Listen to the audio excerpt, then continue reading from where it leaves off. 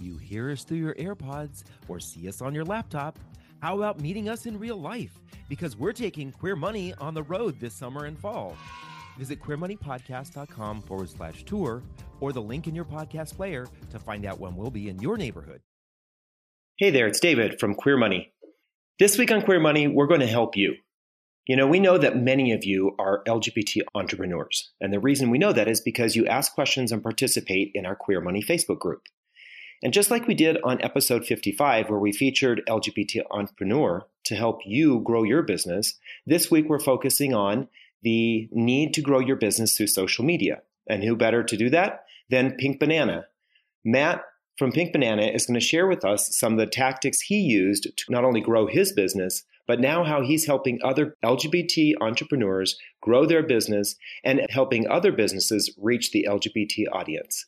So let's get on with the show and check out what Matt can do to help you grow and thrive. As many of you know, we want you to thrive financially as well.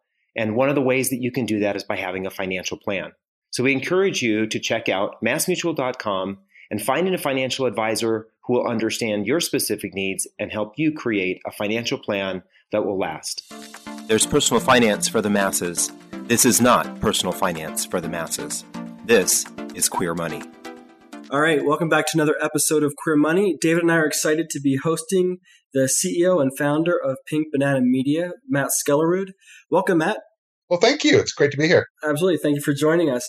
One of mine and David's main platforms with our message of becoming debt-free, being fiscally responsible and all that, is we think that we need more leaders in the LGBT community, ideally in private business and ideally more entrepreneurs. And that's why we're excited to have Matt on our show today, because he is helping LGBT businesses make the most of their business, especially in the online area, to maximize, hopefully, profits and have more customers. And Matt's going to talk to us about the ins and outs of LGBT businesses today and how Pink Banana Media is serving our community. Yeah. So, Matt, do you mind giving us a bit of a background on who you are and Pink Banana Media? Yeah, well, where we got today is from what we started with. It was back in 95, started a gay and lesbian website called gaywire.com, and it took off. And we thought everybody would do it, but turned out that wasn't the case. And we became, alongside kind of gay.com and Planet Out, there was the three of us, and we kind of grew up with the internet back in those late 90s. And three of us got featured in Wall Street Journal, and it was like in their big old marketplace section, and it was very exciting days. We just continued to grow with that. But we had a network of sites, Gaywired, SheWired, gaysports.com, and so forth. And we sold all that to Hear Media back in 2006. And so they subsequently ended up buying everything else. They bought gay.com, Planet Out, Advocate, and Out. So I moved on and simply I just wanted to kind of continue to do what I had been doing before, but without being constrained with our own website. Pink Banana Media sort of became this company that still helped companies figure out how to reach the LGBT community online, but we were able to work with a variety of different websites. And then, of course, now when social media just started to enter with MySpace at that time and now Facebook, we just sort of grew up with that. And so where we're at today is that we just simply work with companies to try to figure out, who are they trying to reach? And then our job is to figure out where they're at and also help them actually reach them and get there. So that's what we've been doing up until now. Wow, so you kind of like rode that internet social media wave. Yeah, that's exactly it. I actually look at the analogy symbolically, kind of like a wave. And if we were out on Hawaii on a big beach, it would be a series of waves because, like the first wave kind of came and went in 2006, 2007. Things started to fade out in terms of just banner ads and email by itself. But the second wave came along with social media. We actually believe today that there's like kind of this third wave coming along when it comes to, especially what you see, oddly enough, with Twitter and so forth, in terms of that engagement that's just starting to really emerge. Sure. Can you expand on what that third wave looks like to you or what you predict that will be? That's what's funny. Some people look at me cross-eyed and think that, especially when you say Twitter, they're like, what? I don't get Twitter. I'm not interested in finding out when my next door neighbor is going to lunch and stuff. And I was like, well, I totally get that. I love to do presentations. And when I do presentations, I show companies in the audience, I show them exactly how to, what the advantages are to the technology and how to go back home and do it themselves. So we really try to enable and empower companies to do this. So I say that because we show them all the strength there. Some of them are starting to get it. I guess the biggest analogy I look at is that Facebook has been great to get us where we're at today, but it's really like that small village or Main Street USA. The maximum size it could ever be is 5,000. That's just, and one could say that's a lot of people, but 5,000 is as many as you could really be connected to on Facebook.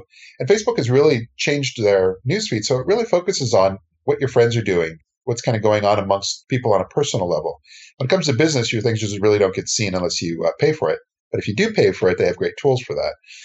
So my analogy, or the way I've tried to explain it, is that Twitter's like the big city. Twitter is where, at first a lot of people look at it and go, God, it's noisy, it's loud, I don't get it. It's there's a lot of people screaming and shouting and so forth. So it is kind of like going from a small town into moving to New York City. Not everyone, but when people move into the city, after a little while, you start to make friends and you start sorting out, what's what. And most people make their way, but it's different. And that's really where Twitter, it's infinitely scalable. You can be connected to 1 million people and they could be connected to you, and not just connected, but they can be engaging. And of course, none of us are really going to be connected to a whole million, but that's really where we see this third wave, is that Facebook sort of, I think in history, is going to be looked at as kind of paving the way for most people to be comfortable with social media. I mean, our grandparents jump on it because they really want to see the grandkids growing up. So they're comfortable with that. But there is a next wave of things that is happening, and it's happening really right in front of us. And we can see it with there's a wide variety of examples that I can get into in terms of really trying to kind of show or prove the case that there's a lot going on out there that a lot of people are just unaware of so far. Yeah, being in the internet space, David and I have been doing this for about 4 years now. We have seen quite an evolution on social media. And our business, for Debt Free Guys and for Queer Money, we seem to have connected better with clients and listeners and readers on Facebook, but our B2B relationships have been more easily established through Twitter. And those B2B relationships have then connected us with more individuals and people that we can actually serve. It's a very interesting dynamic. And we were listening to a podcast, I think it was Social Media Marketing World, where the guy was saying people keep talking about how Twitter doesn't really know where it's going. It's having trouble monetizing its platform. We don't know whether it'll be around or not.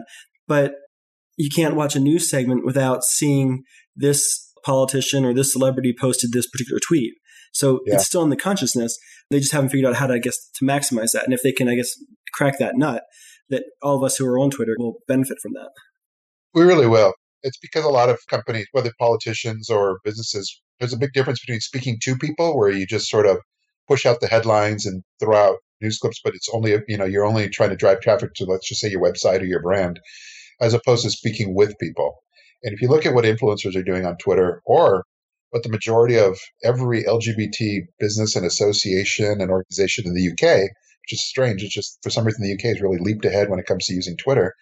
They don't speak to people, they speak with them. And they speak with each other and they share and retweet appropriate things. And it's amazing the level of engaged interactivity you see in some of those communities.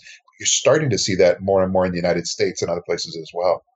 Interesting. Let's touch on that. Why is it that you focus on the LGBT community? We didn't want to be all things to all people. We started in 95. It was an LGBT business. It started out as just a gay website. Then we created a women's only version really quickly because we started to figure out what was working. But we really wanted to be the best. We didn't just want to be one of a number. LGBT became the area that we decided we just wanted to really focus on and be the best at. And that makes a lot of sense. David and I, when we first started Debt Free Guys, we were trying to speak to everybody. And we went to a finance conference and realized that there were all these different niches within our space. There were people who were talking to couponers and military spouses, and you had your frugal families and stuff like that. And we realized that nobody was speaking to the LGBT community. So we thought, well, we'll focus on the LGBT community since we're obviously gay, and we understand that story. You're gay? And a little bit. That has made all the difference. It's been a struggle. It's not been easy, but it has made all the difference. And we've distinguished ourselves from our peers because we're focusing on our particular market, and that's helped grow our business exponentially. Oh, yeah. That's what makes it so that whenever I'm out and I'm talking to any companies in the finance world, it's wonderful and refreshing that your name and your business come up in those conversations because you've stayed focused on that and you've made a difference that really jumps out at them as well. Yeah, exactly. That's nice to hear. I'm glad that that's happening. Hey, they're just taking a break for a second to remind you that there are companies out there that want to see our community thrive and grow.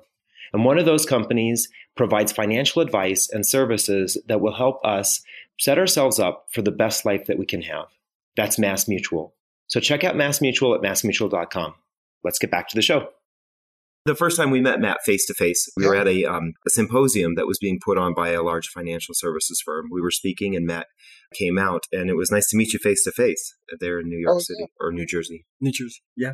That's kind of like, even though what your business and what we do is so tied to the technology and internet and all these wonderful tools, but I love going old school once in a while, more often than not really, and going to conferences and going to presentations like what you guys had gone to, because it's a great way to be able to connect, and it allowed us to be able to finally get to know each other. Absolutely. Yeah. And so one of the interesting evolutions and struggles that David and I have had, and I'm curious if you've had the same experience, is finding out exactly where gay people are online. When we talk to our friends, aside from like Scruff and Grindr, they seem to be quite elusive. And we have, like I said, had better connections with people on Facebook, but I'm curious what your experience is. Yeah, well, they're out there. They're in all the platforms. And of course, the question then just becomes, just because they're out there, would they be interested in your business based on, where they're at? And I say that because we never really even talk about Instagram, which is also a place that a lot of people are at nowadays. It's the hot ticket anytime you talk about influencers. But it's very photocentric, and people are high on Instagram right now. I like it, but I always find that is also one of those things that if you're a business that's a destination or something that's very visual, even wedding companies, they can do very well when they're putting their product out there. It's very visual. People can kind of peruse it at their own leisure. But when it comes to businesses such as yours or ours, advertising, marketing, or finance, just because they're out there doesn't mean that they're going to be that easy to find or really speak to or get them interested in what we're doing. And so the trick is, I think, where are those people that are specific to what we're all doing? For us, it's where are the businesses and where are they that are thinking about reaching the market? So we'll focus a lot on LinkedIn. We've been very consistent on LinkedIn and Twitter, and those are actually, for us, our top places that we find all aspects of new business and potential customers and so forth. For you guys, it would be very, very similar. It's like, and I said Instagram because Instagram probably jumps out and makes you feel like, wow, I could do some great things to get the word out through messaging. But I always would question and say, well, but is that what they're interested in when they're on Instagram? Right. And for you guys, LinkedIn would probably also be a very strong contender, but especially more on your business to business side of your life. And then reaching kind of consumers that are interested in finance, I would probably say that they're between Facebook groups and Twitter and a few of these other places. It would just be a matter of really drilling down, trying to figure out where their attention span is at. And then what can you do to get in front of them without being a little, without knocking them over the head, driving them crazy. What companies does Pink Banana predominantly work with? Yeah, it's a wide range. I mean, I was thinking of that just earlier today because the last one we worked with, which was crazy, was Bud Light. And Bud Light found us through our I Love Gay network that we have on Twitter. And they just basically had a Pride video message that they wanted us to get out. And you're going to laugh, but their entry point to find us was through Facebook Messenger. And so really? They Facebook messaged me on a Saturday and said, we're from Bud Light and we have this video and can you get this out to your audience ASAP? And then they wanted to work with our influencers. So it was such a quick turnaround. We just said, go ahead and talk to them all directly. And they did. So there was a whole Bud Light and video and social media outreach. And right before that, we worked with Comcast on something similar during San Francisco Pride. And then we worked with Laguna Beach as a destination and brought some influencers down there and kind of tied that in with Orange County Pride. So a lot of our work lately has been companies that are trying to leverage influencers and trying to leverage a lot of the social media networks that are out there. And so in years past, it's been very similar mix, just not always focused on social and influencers. Right. But I think that's interesting and speaks to why we need more entrepreneurs within our community, whether or not your niche is going to be LGBT or something else. Businesses, I think, have learned that traditional style of marketing through TV ads and radio ads and whatnot don't have the same ROI that they used to have. So now they're trying to connect with influencers in various niches to have those influencers connect them to a particular market. They are, but everybody's in a heavy learning curve right now. And so they're all trying to figure out what the best solutions and models are going to be. So, which is actually what makes this time so exciting because there's a huge learning curve going on and there's a lot of testing. But at the end of the day, everything you read is that it's really, as of this moment, Facebook and Google are the top two places that companies are going to for advertising. They beat out everything. And it's because up to this point right now, it's all about targeting your niche. So both Google and Facebook are the ones that have all the data and allow you to really drill down and target someone. But they're really starting to expand upon that into this whole big bad world of influencers and some of the other mediums like Twitter and Instagram where they're at. And they're all just trying to figure out what's the right way and the best way to be able to go about that.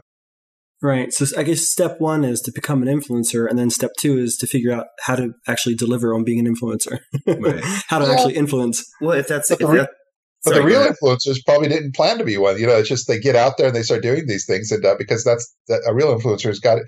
It starts to throw away those concepts people have been always saying when they're like, well, it has to sound authentic. Well, what is authentic? Authentic just means real. And if you're dealing with someone who is actually a real person, who has a strong following, if you're letting them tell the message and story and they start to realize, wow, there's a business that I could develop here, that by default becomes authentic. But the Right. moment you start looking at it like, wow, I want to be an influencer, and you start doing everything kind of artificially, you start talking to businesses and tell them, you tell me what you want me to say and I'll say it. Well, that's very inauthentic. And I don't think there's a whole lot of future in that business model. Right. And I think that's pretty transparent to a lot of people. They can figure that out pretty quickly. Exactly. It's kind of like when you're watching TV and you see a commercial and you know that the person who is in that commercial is an actor and they don't represent the product at all. All they are is an actor. And so sometimes you feel that you can see that coming through online as well. Exactly. Everybody's trying to learn and figure out the right balance there. It'll get there. There's a lot of strong brain power going into this. There's a lot of minds that really focused on what's going to work best, and they're watching it to see how people react. So I'm very optimistic. After a few years, we're really going to have this one nailed down. So Matt, what kind of influencers are you working with your, I think you said the I Love Network, I Love Gay Network? The I Love Gay Network. We try to work with those that, number one, that we find by accident. That's going to be the strangest and funniest way to say it, which is that we didn't start out looking for them per se. We always knew who Davey Wavy was and some of the larger, like Tyler Oakley's out there. They're much bigger. They have managers and they work very differently. But the folks we wanted were those that we just sort of found when we're out there tweeting and posting about travel articles and so forth. The next thing you know, you start to find, oftentimes they're couples just like you guys. There's the Nomadic Boys who you work with, Too Bad Tourists, or Robbie Roth, he's kind of up and coming here in New York and focused on tourism, and the Bears. But you find these guys because you just start to find their content and you find that they also engage with you back. And it just sort of becomes a very, very organic relationship that then over a short period of time starts to turn into more in terms of business. And those folks have been the best people for us to just kind of grow our business and work with. Yeah, that makes a lot of sense. Do you find that most LGBT influencers are in the travel space? In many respects, travel has led most other industries when it comes to reaching the LGBT marketplace. So even years ago, it would be destinations like Montreal would really push the boundaries and try things that other businesses weren't ready for. So you're seeing the same thing today. Destinations, hotels, and so forth, they've been ahead of the curve when it comes to the LGBT community and trying to reach them for a wide variety of reasons. But mostly they realize that all that disposable income that they've got, they're willing to spend it on travel. So They tested, they pushed it, and somehow also there's this innate love of travel that some people have. So that I think has also pushed the growth of travel influencers to just sort of emerge and become a part of that scene. John and I have laughed a number of times. We've gone to get-togethers or an event, and we see somebody we know, but we haven't seen them for a while. And it seems like one of the very first questions that we end up asking or talking about is, where have you been recently? What trips have you taken? Are you taking any trips this summer? That conversation is very common in the gay space, I think, especially because, like you said, we oftentimes are using our disposable income in ways that derive pleasure. And that's, either going out to eat, or we're going on vacations, or we're buying ourselves clothes. But it's very true. Whenever you see foodie bloggers and influencers out there, there's a lot of them that are gay, and it just so travel, food. There's a few niches, and and so it makes it very easy on where I'm at to be able to interact and find them. So if I'm a new blogger or I want to get into the influencer space, and it seems like being a food blogger and being a travel blogger is sort of a saturated market. What other opportunities do you see out there that an LGBT person might want to consider? Yeah, well, the upside is that nothing's really saturated because you'll see, especially in travel, every time there's somebody new that really starts to come along, it's because they speak to a different audience in a different way. That's the strength of where we're at also today, which is that I focus for us on just LGBT because you cannot be all things to all people. And so in travel, there's still lots and lots of room and opportunity. And so, but the opportunity really expands into almost every niche, whether it was food or nightlife or all the different areas that somebody might be interested in. At the end of the day, boils down to number one, is it something that is of strong personal interest, and can they leverage that into something more? And I think that's how it becomes so organic, the world of influencers, is that they're out there and they're doing these things. And then all of a sudden they start to see that people are interested and they're actually willing to throw a little money their way in order to be able to get some added exposure. So that organic growth into becoming an influencer means that the various niches are going to just sort of happen automatically. Right. I think it's fascinating right now because it's such a great opportunity to monetize whatever it is that you're interested in. If you're interested in something authentically, then no doubt there's at least 1,000 other people out of the 300 million people in the US or 7 billion in the globe that could become your raving fan and help you start a business. It's the passion that's there. But then I'm going to go back to the geeky part, which is that the ones that are succeeding are those that, let's just say, the language that they speak online on Twitter and Instagram is very similar. So with hashtags, with the little @ symbol to connect up profiles, tagging photos, all that very similar. But you're going to find that those that are really succeeding are those that are very active in making sure that they're including in their posts whoever they're talking about. And then because what happens is that who they talked about gets excited about that 5 minutes of fame, even if it's a small audience, and then they'll retweet that and they'll share that with their audience. And if you don't do those things, then all of a sudden that goes back to just speaking to people. And then there's no engagement. The folks you're talking about don't even know you did it. And so nothing really happens. So the little magic, the spark really lies in the passion and the interest, but then speaking the language of Twitter and Instagram, where you're including the @ symbol, you use a hashtag so that you can actually get found, but you're using appropriate hashtags so you're not looking very spammy.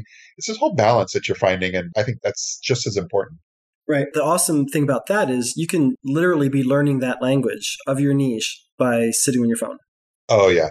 And they'll teach you because all of a sudden you start getting, because we were teaching people how to do this and it's fun to watch the progression because after a short period of time, they start to figure out the hot hashtags that they want to use. And like Twitter's the best one to train on because it forces you into those 140 characters. So you can't be too verbose, but you've got to tell a story and you can. There's a big disconnect between some people that think that Twitter is the worst thing that ever happened to mankind.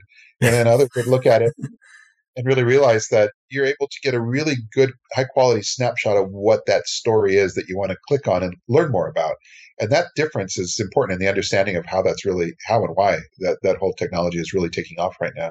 Right. I'm in line with Gary Vee, where when I see people on their phones when they're not driving, yes. I don't look down upon it because the only way that David and I could have the business that we have is because we spent a lot of times on our phone. Especially when we were both managing W-2 jobs, the only opportunity we had was to get away for a half an hour here and there and manage our business from our phones. Right. It's the same thing as it was in the 90s when it was the browser wars. It was all about Netscape versus Internet Explorer. And I looked at it and I just told people, I don't really care. As long as they're going on the internet and it's working for them, I'm excited to see that Mac and Microsoft and everybody is slugging it out to have the dominant browser because that just means that they're going to have a better experience when they come to our website. Exactly. Right. Yeah. That leads me to my next question is, what is cutting edge, globally innovative program ad buying? It may got kind of programmatic ad buying. I'll give you a really good example, especially for your audience, which is just, remember back in the old days meaning like even mid-90s, if you were shopping for insurance, or even better yet, the easiest one, you open a new business and you start a new business and all of a sudden you start getting all this direct mail that's targeted to somebody who's opening a new business. Well, that whole world of data merged with direct mail, that's really evolved over the last 20 years into the internet. And so if you are actively shopping or you get a quote online from Geico, of course, the easy part, you're looking at a pair of shoes on Amazon and then you surf somewhere else online. All that technology that's able to kind of identify you as an individual, even if it doesn't know you always as a person, but it knows you as either this aggregate of data or it knows you from those cookies of what you're shopping for, whatever it is. At the end of the day, you're able to target that, which just means that websites such as Wall Street Journal, New York Times, they all have their banner advertising on this programmatic ad exchange so that agencies, large and small, can go in and say, well, I want to run an ad that's targeting just the New York area, and I want to reach people that have been shopping for insurance for the last 30 days or have a certain household income. And of course, a lot of this data is new, but it's really maturing. It's getting there. So that whole programmatic technology is what enables that, so that you start to wonder, like, how do they know so much about me? And it's from all these data sources coming together and merging with the world of not just banner ads, but also video ads and all that good stuff. Right. And that's why I think even starting today is such an opportunity, as even more so than maybe it was a couple of years ago, because now you have these tools, these resources at your disposal that we didn't necessarily have. Before, when we started, it was just spraying and praying. Right. And now you can be a little bit more targeted, which can make you more efficient. So you can very possibly get your business started up and running more efficiently. Oh, yeah. And that's why there's no more throwing large amounts of money towards just banner ads and so forth. Everything is really drilling down into that highly efficient, who exactly am I trying to reach? And we always say, let's test out some things to see the best way to reach them. Right. That's the majority of advertising we're finding today. Yeah. It's interesting you talk about this, because I think that there's one contingent of people who are very scared with that whole idea of big data and knowing so much about us. And then I think for me personally, there's an aspect of it that I like. And the reason I like it is because when I'm sitting and I'm watching TV and I see a commercial for an IUD, and I think to myself, I am never going to get pregnant, and I never need to see an ad of this is what a woman would use to prevent a pregnancy. Yeah. And so when I go online, I know I will never see that. So I'm almost appreciative of the fact that I'm going to be served up things that I might be more inclined to want to see. Oh, yeah. The positive and negative will always be there in our minds, because the positive is if the data is used wisely, if there's good controls over us knowing how it's used, then great. But then when people start worrying about, Big Brother being able to use that data against us, that's where the fear comes about. And so right now we're also in this huge transition where it's all there and we just don't know exactly where it's all going to be a few years from now. Right. That's why I always have to laugh. Every now and then we'll get a comment from somebody on Facebook saying, why did this ad show up on my wall? I never say it, but I always just want to say, because Facebook thinks you're gay. Yeah, exactly. That is the only reason.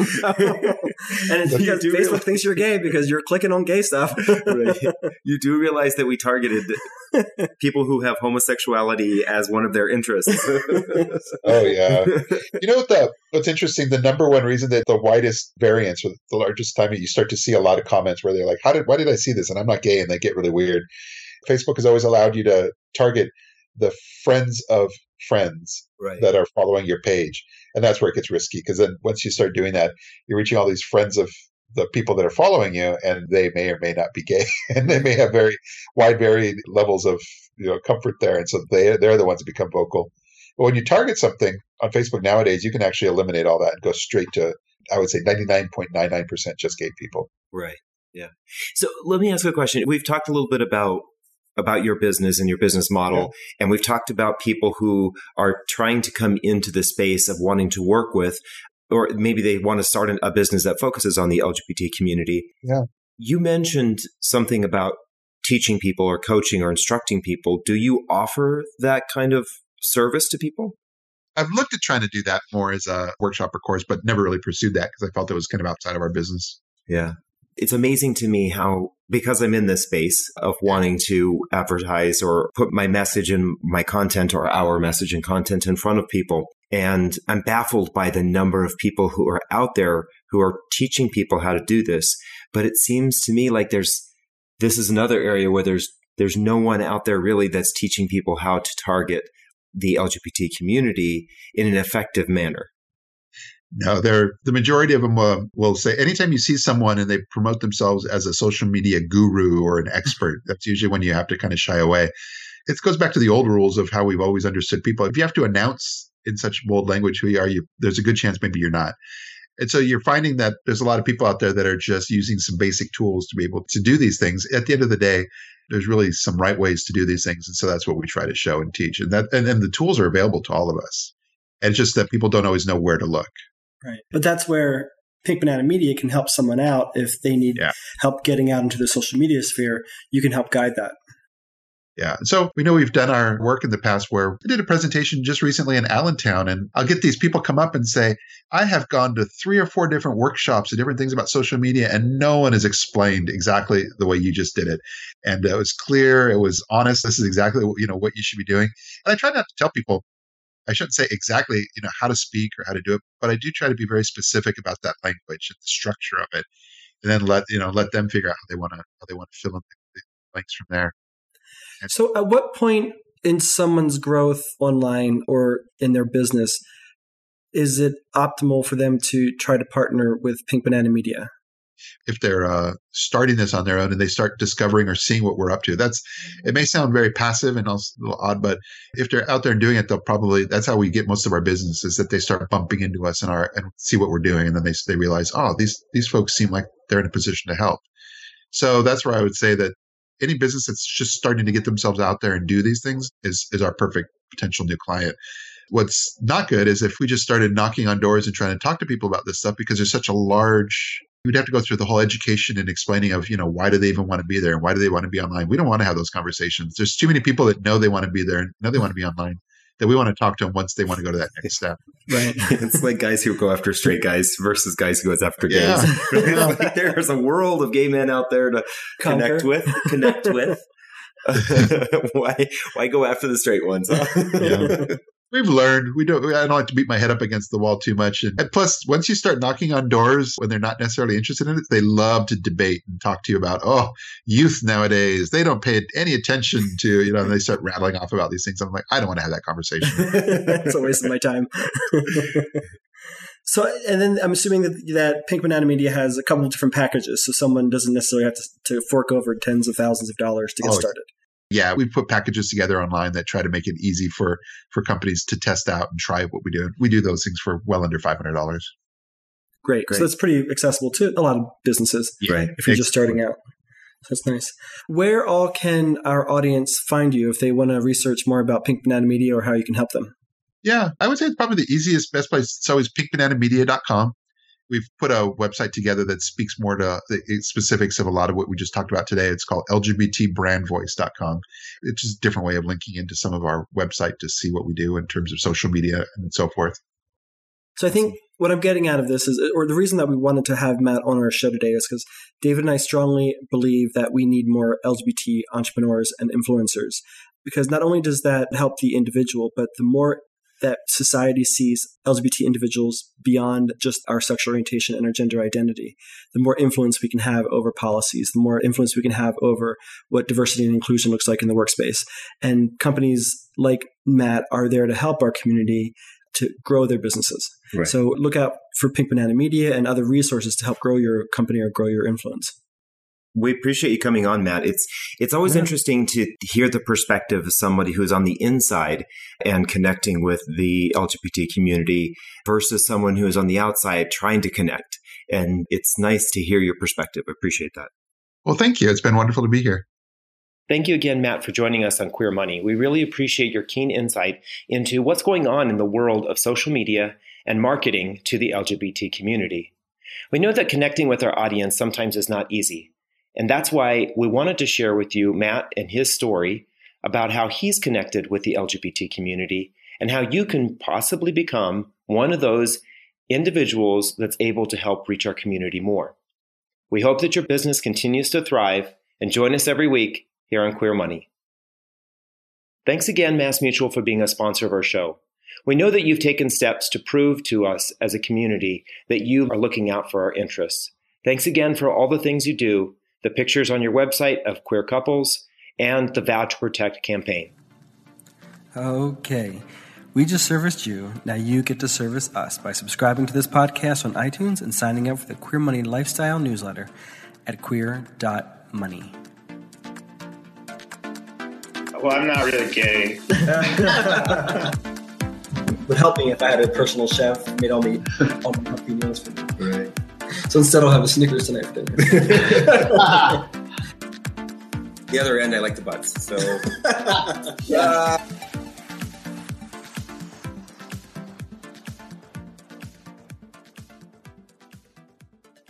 From Los Angeles, California to Winooski, Vermont, we're taking Queer Money on the road.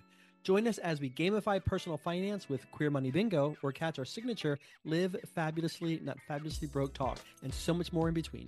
Check out queermoneypodcast.com/tour or the link in your podcast player regularly for date and location updates.